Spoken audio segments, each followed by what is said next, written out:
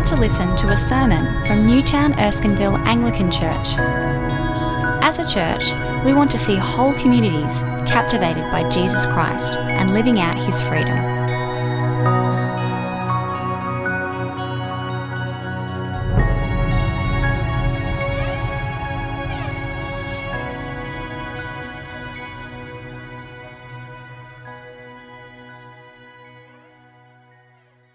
And Jesus said to them, "Truly I tell you, some who are standing here will not taste death before they see that the kingdom of God has come with power."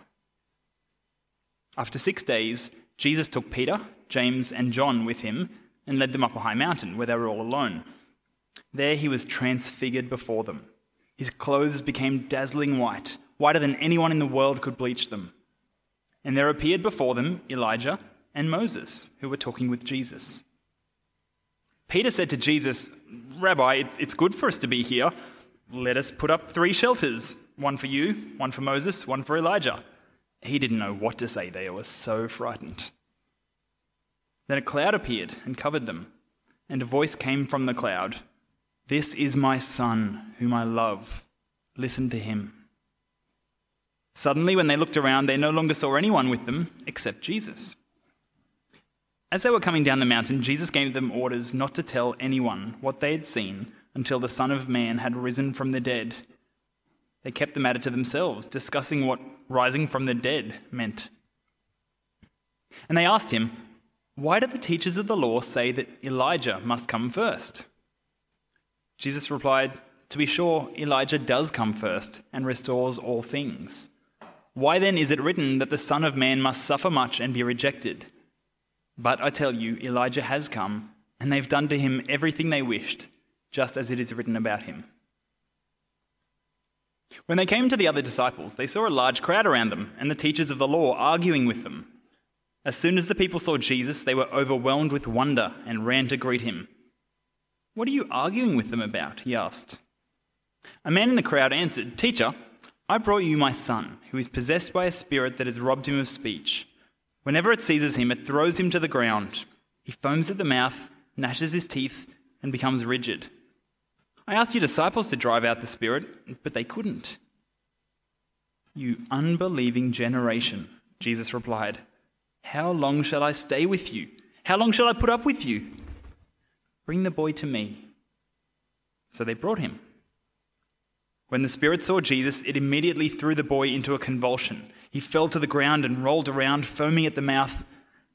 Jesus asked the boy's father, "How long has he been like this?" "From childhood," he answered. "It has often thrown him into fire or water to kill him. But if you can do anything, take pity on us and help us." "If you can," said Jesus, "everything is possible for one who believes." Immediately the boy's father exclaimed, "I do believe. Help me overcome my unbelief." When Jesus saw that a crowd was running to the scene, he rebuked the impure spirit. "You deaf and mute spirit," he said, "I command you, come out of him and never enter him again." The spirit shrieked, convulsed him violently, and came out. The boy looked so much like a corpse that many said, "He's dead." But Jesus took him by the hand and lifted him to his feet, and he stood up. After Jesus had gone indoors, his disciples asked him privately, "Why couldn't we drive it out?" He replied, "This kind can only come out by prayer."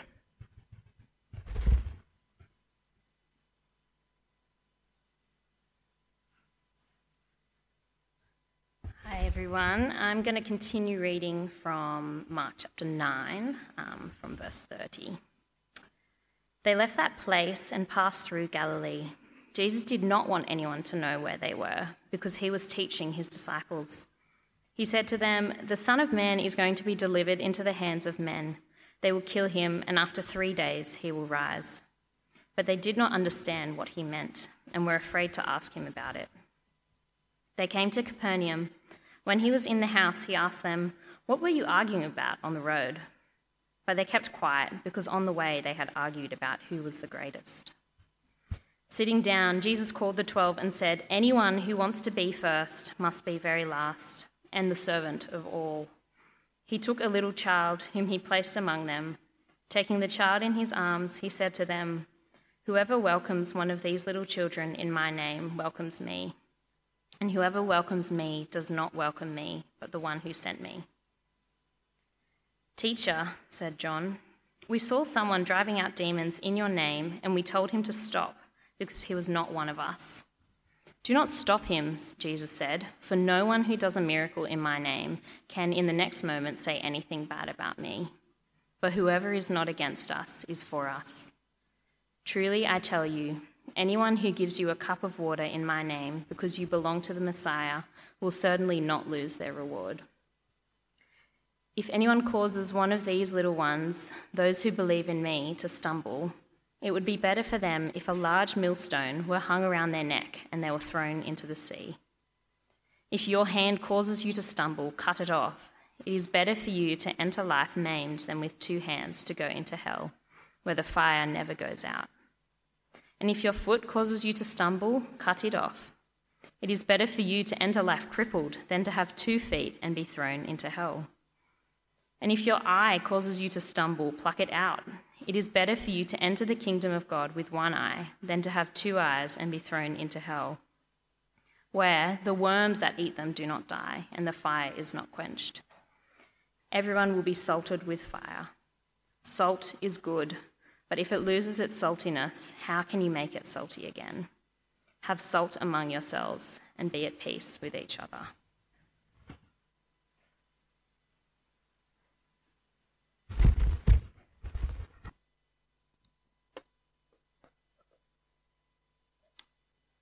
Good evening. My name is Mike. I'm one of the pastors here, and if I haven't met you yet, I look forward to chatting further after the service. It's my privilege to keep walking through Mark. 2 weeks ago, I preached on Mark 8, and Mark 8 and 9 are kind of the sort of the pigeon pair, the centerpiece of Mark's gospel. If you missed it, that's okay. I'd encourage you to read it. I reckon it's a really important chapter to read. I'd encourage you to keep your scriptures open as we walk through it. But where we left off, as Mick pointed to already, as he brought the readings to us, is that Jesus has just shared with Peter that, yes, he is the Messiah. Peter's recognized him as such. As Alex prayed, often we have kind of false understandings of what that means. Jesus corrects that when he says, "I'm the Messiah, I'm going to die." And they're like, "Whoa, I'm going to suffer." And not only that, but when you follow me, as you follow me, I want you too to take up your cross, to deny yourself and follow me. And that just head explosion material. They were not expecting the cost. They were not expecting that end point. And the reason why I want to remind us of that is because we've got to ask the question, is Jesus worth it? Because if we don't have a good answer to that question, then the cost is too great. And through all the kind of things that happen in this life, the circumstances, the feels, if we don't have an answer to, is Jesus worth it? He will fade away as we follow our own heart's desires. This week I've been chatting with a bunch of people asking that question, is Jesus worth it? And kind of unpacking what it means to deny yourself. And I don't have enough time to kind of share all the stories I had. But as we chatted, it really became apparent that for some of us, that's kind of, we're really feeling the slow burn factor of that, of a life of denying self and living for Jesus. Some of us are feeling the totality of that.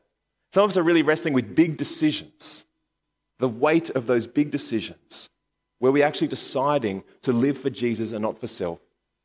Almost all the conversations express some kind of fear and doubt as you take a step forward for Jesus and not for yourself, and you're not sure how it's going to work out. And a bunch of us expressed a deep frustration, almost angst, as we deny our heart's desires. And especially so when we're soaked in a culture that just says, live out your desires. And Jesus is saying, I want all of you. Is Jesus worth it? I wonder if the disciples, how they were making sense of this. I wonder if they started thinking they might have backed the wrong horse even. But the disciples have seen the goodness of Jesus. I mean, he's a good guy. He's doing good things for good purposes. But good is not enough. It doesn't speak deep enough into my heart.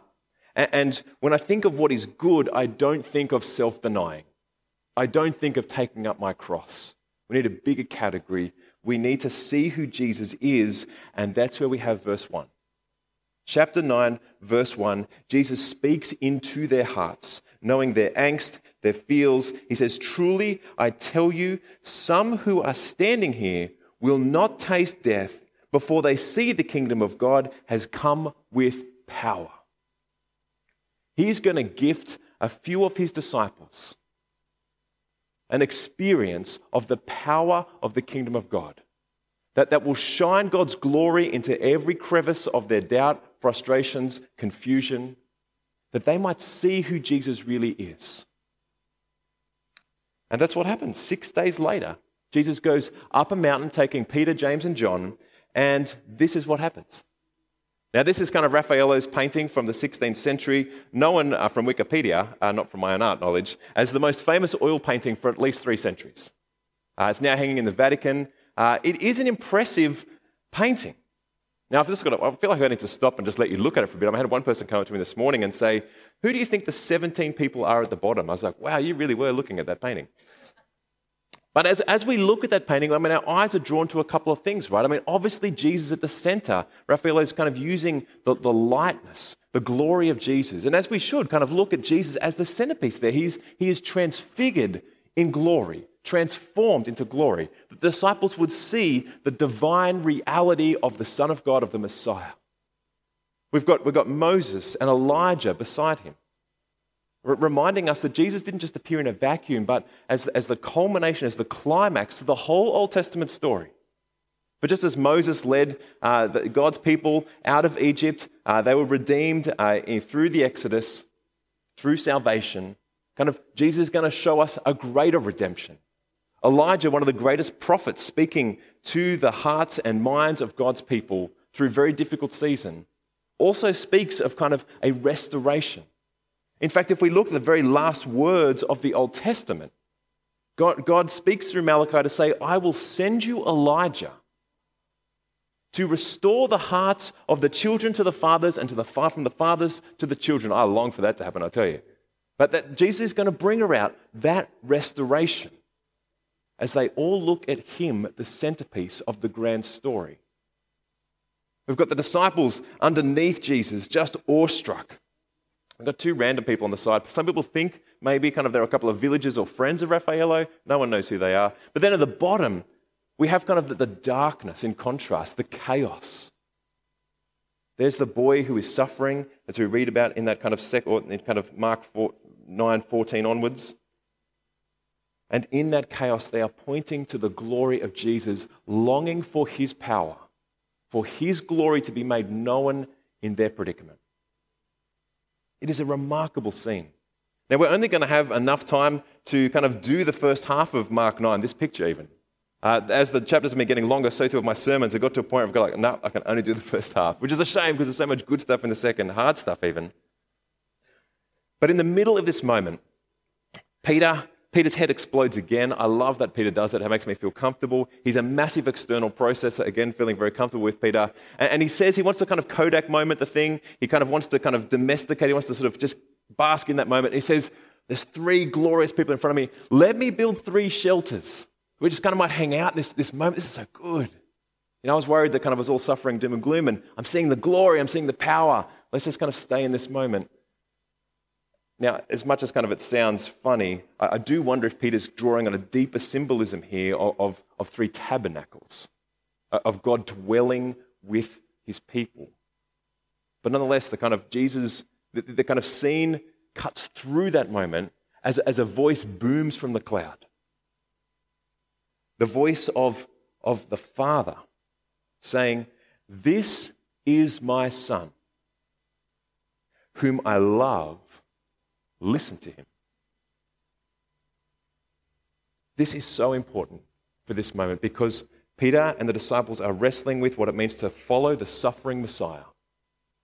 When the Father speaks to the glorified, transfigured Jesus in that moment, he is saying, "This one has my favor." His favor rests on Jesus and affirms the mission of Jesus to the cross. Now, we need to hear that too. Because just as Jesus invited a few disciples to experience the glory and the divine power of Jesus, so too do we need the encouragement in walking with Jesus. You know, as you've kind of heard the call to deny yourself and as you've contemplated what that means, I want you to be reminded that it's this glory that's on offer. But our access to that glory is only through the cross. I mean, I do wonder why Jesus didn't just appear sort of day one in this kind of bedazzled kind of sense where people are like, wow, he looks amazing, I want some of that. But Jesus only appears like that when his true identity and his true mission are made known. Our access to glory is only through the cross, because it's only through the cross that we will only truly be restored, reconciled with the Father. Now, as some of you are kind of carrying the weight of big decisions living for Jesus, some of you are struggling with the totality and the lifelong journey of denying yourself. Some of you have felt that you've been denied through circumstances or in following Jesus. I want you to be encouraged as the disciples are being encouraged, that this Jesus that you follow has God's favor, and that favor is available to you as well. Jesus is showing you his glory into a bigger, richer, deeper spiritual reality. And he wants you to persevere, to keep walking, to keep carrying the cross. Now, sort of by comparison, a bit of a funny comparison, compare and contrast kind of thing, I asked the internet how to persevere. I love this stuff. WikiHow. How good is WikiHow? If you ever want to know how to do something, how to persevere. There's a whole article. It went on for ages. Here's a few picks on how to persevere. Firstly, strengthen your resolve. Thanks, Alex. Love the pick. Find that inner strength, kind of when the going gets tough, get tougher inside, right? Number 2, keep your cool. I mean, no one likes a stressy kind of person under the pump. You kind of want to keep cool. 3rd, don't get dragged down by haters. And 4th, figure out if you're enjoying life. That's a great advice, right? Could you imagine giving that advice to the disciples? Like after the transfiguration, they're kind of like, can I give you some extra advice on how to persevere? It just feels so lame. But when you kind of think about it, if you don't have Jesus, if you don't have kind of a bigger spiritual vision for life, if you don't have purpose, if you don't have a calling on your life, there isn't really anything that's worth trusting with your life, with your whole life. And so this is all you've got. All you have is that inner resolve. And so make that count. But despite the call to follow the suffering Messiah by taking up your cross, despite the foolishness of that, so it seems, there is a deeper glory to be experienced. And that's what the disciples are being invited into. That's what we are being invited to him, so that we might listen to him and discover that glory for ourselves. I haven't made enough of that imperative. When the Father says, "This is my Son whom I love," he then says, listen to him. You want to know how to persevere? Listen to him. As I've been chatting with people this week, I've come to realize the power of self-talk.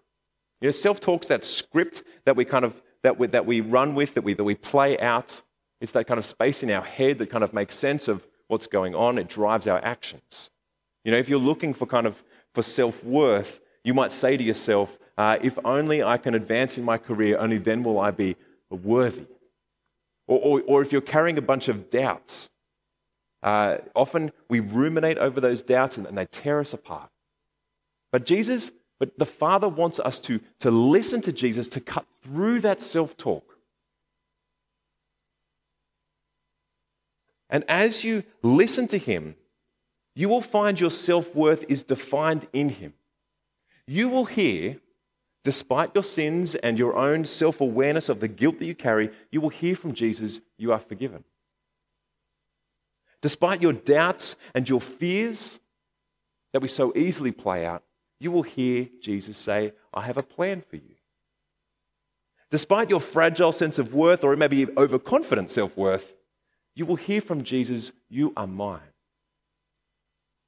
And the Father delights in you as he does me. And despite the foolishness you feel in following the crucified Messiah, you will hear from him, "I am with you." What is God saying to you?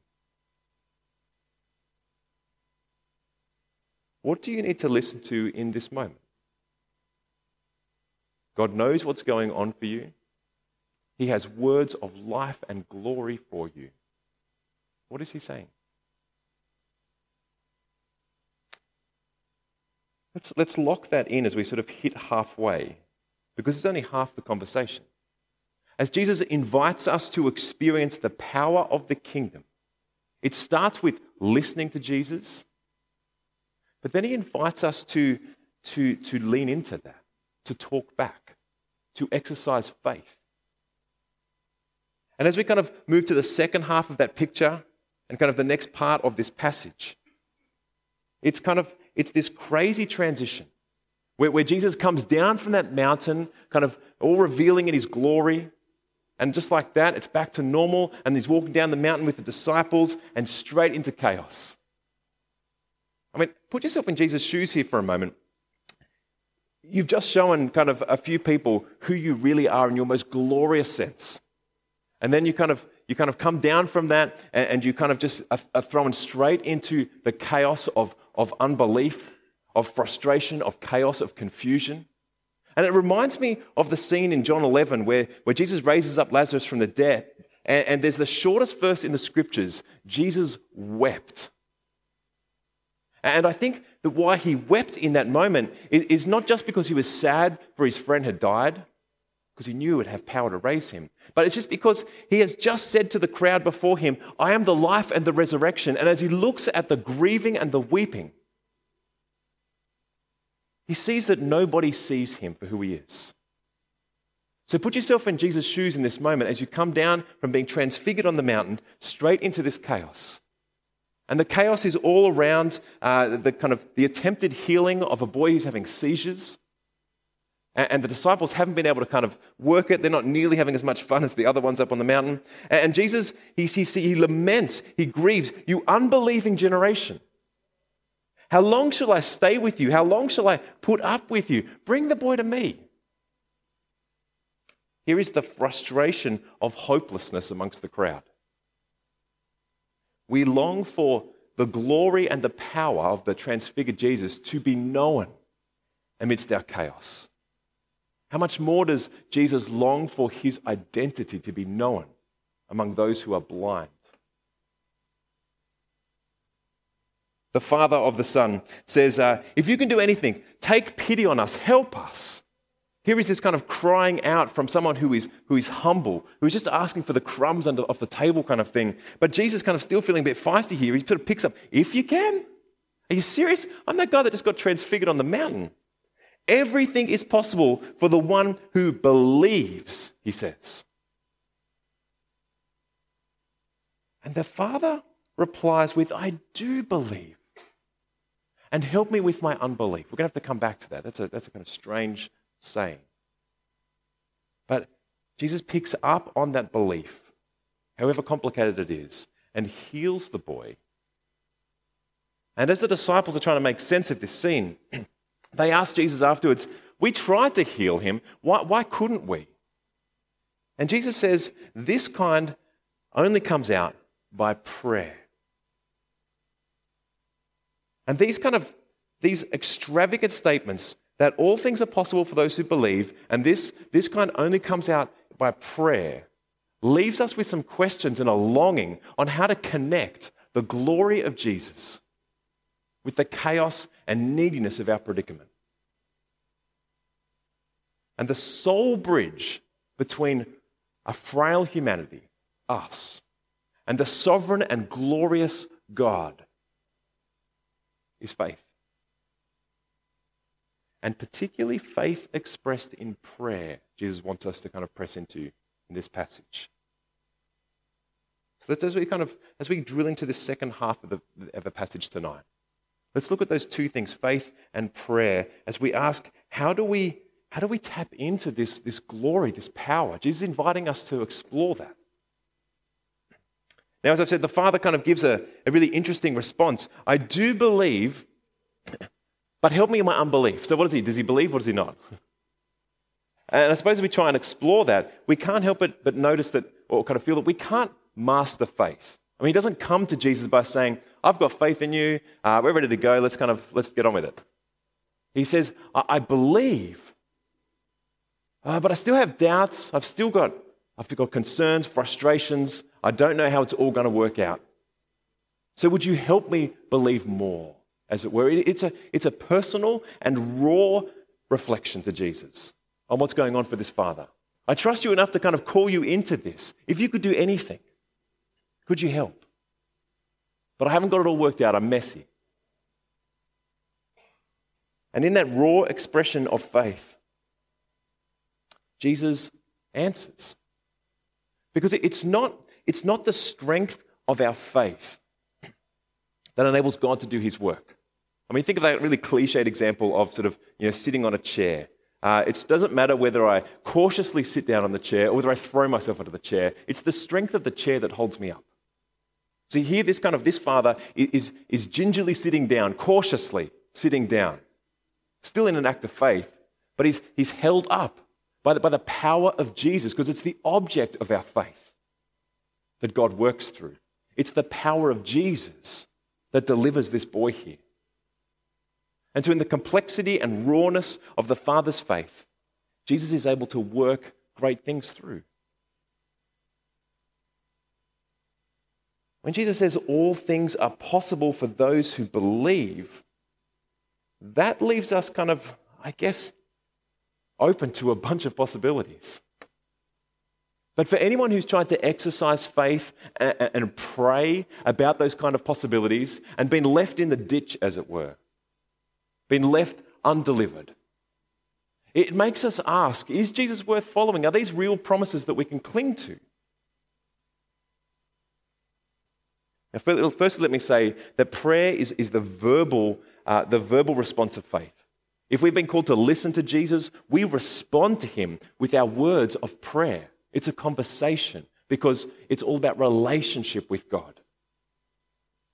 But as we try and make sense of what Jesus is calling us to do here, that all things are possible for those who believe, and this kind only comes out by prayer, I want to drill in a little bit more, and I'm going to use Paul Miller's book here, which I've been reading, as just a helpful guide to help unpack what is the nature of these extravagant promises about prayer.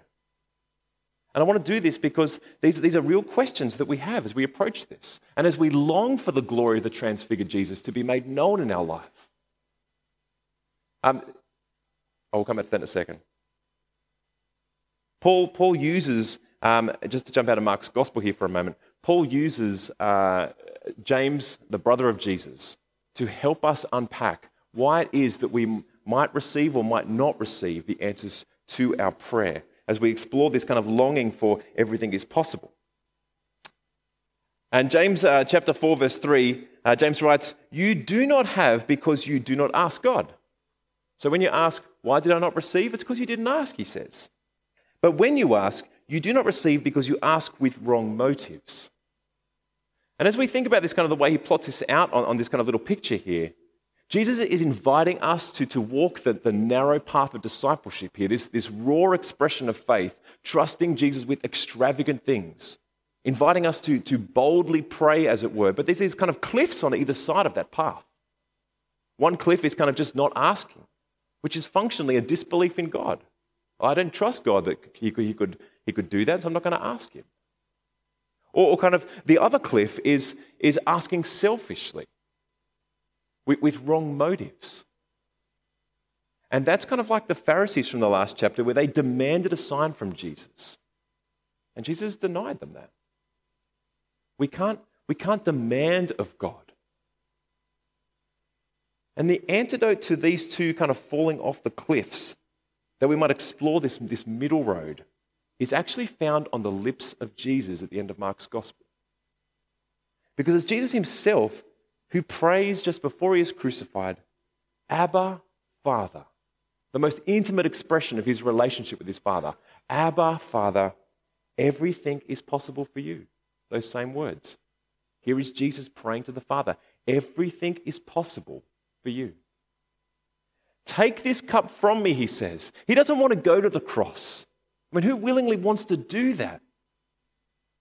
It's a macabre instrument of torture. Take this from me, he pleads for the Father. Follows it up with, yet not what I will, but what you will.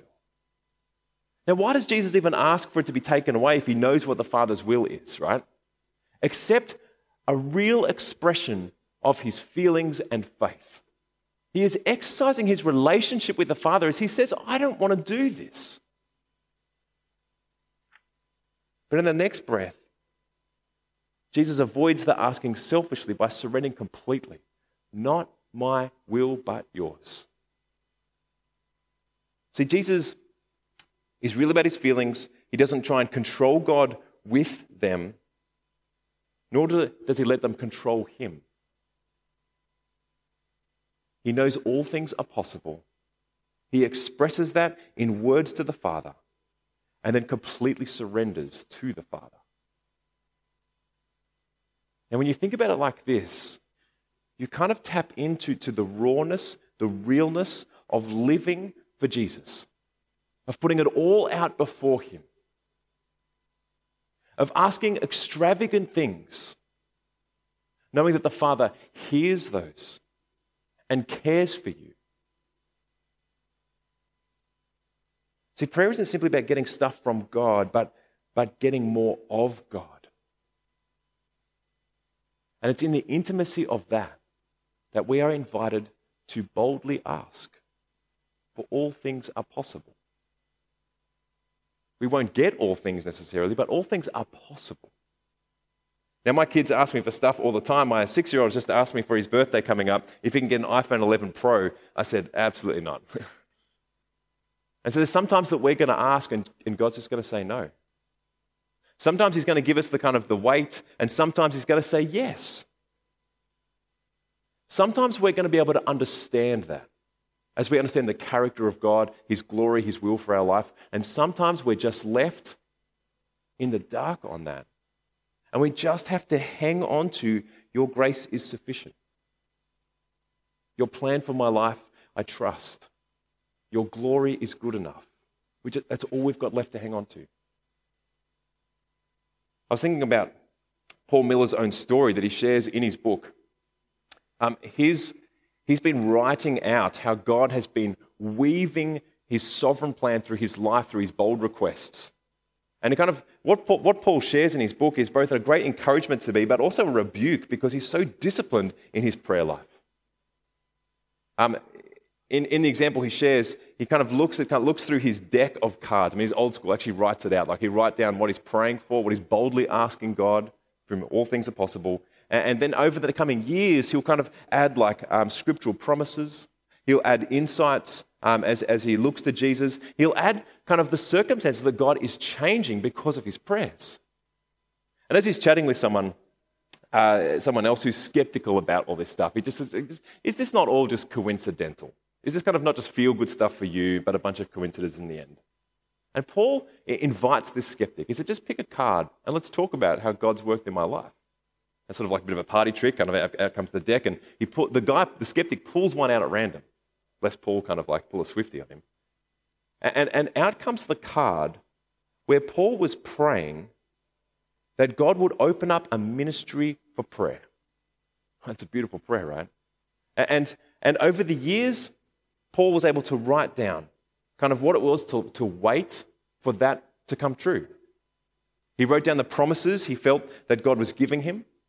And he ultimately wrote down the day when someone came up to him and gave him a substantial amount of money to start this prayer ministry, Seeing Jesus, and kind of what ended up becoming books like this. And the skeptic looks at that and sort of just was kind of a little bit taken aback, a little bit more somber perhaps. Because friends, God is inviting us to ask him for the power of the kingdom to be at work in our lives. He's inviting us to experience that, and that we might express our requests, our pursuit of God in the intimacy of the relationship we have with Him. How did God answer Jesus' prayer? As Jesus said, "Take this cup away from me. All things are possible." God did not take it away from him. And Jesus was ultimately led to the cross where he died for us. But that was the master plan and how God would restore all things. That's how the glory of God will ultimately be made known. That's how we know about the glory of God. Because of Jesus' sacrifice for us, we are forgiven, we have been given new life, and we are now bound up in his glory. So friends, as you consider what it is to deny yourself, to take up your cross and follow Jesus, we are invited to see the joy and the glory of Jesus. And for the seasons where we can't see that, and it just feels like hard work, we are to trust him that this really is the anointed way, that this really is the glorious way. Because if it's good enough for Jesus, as God's favor rests on him, it is good enough for us, because the same favor rests on us as God's children. Is that not an incredible promise to lean into? If you are feeling the weight of the cross, friends, let you be liberated by the joy of knowing that God's favor rests on you and he will ultimately bring you to glory. Let me pray that in. Father, we thank you for the reminder of who Jesus is, the Messiah who died for us, that we might be lifted up like he was after death, that we might be given new life like he was, that we might be glorified like he was, and that we might have your favor like he has. So, Father, lift up our hearts, give us joy that we might persevere. For you are glorious, and it's in the glorious name of Jesus we pray. Amen.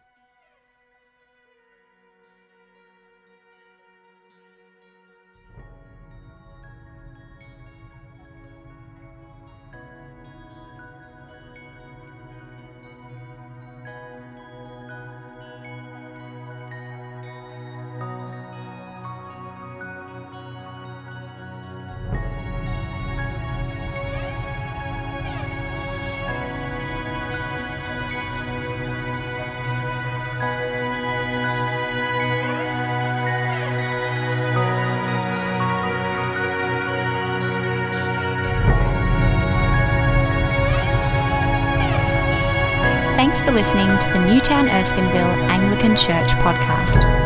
For more audio content and information about our church, please visit neac.com.au.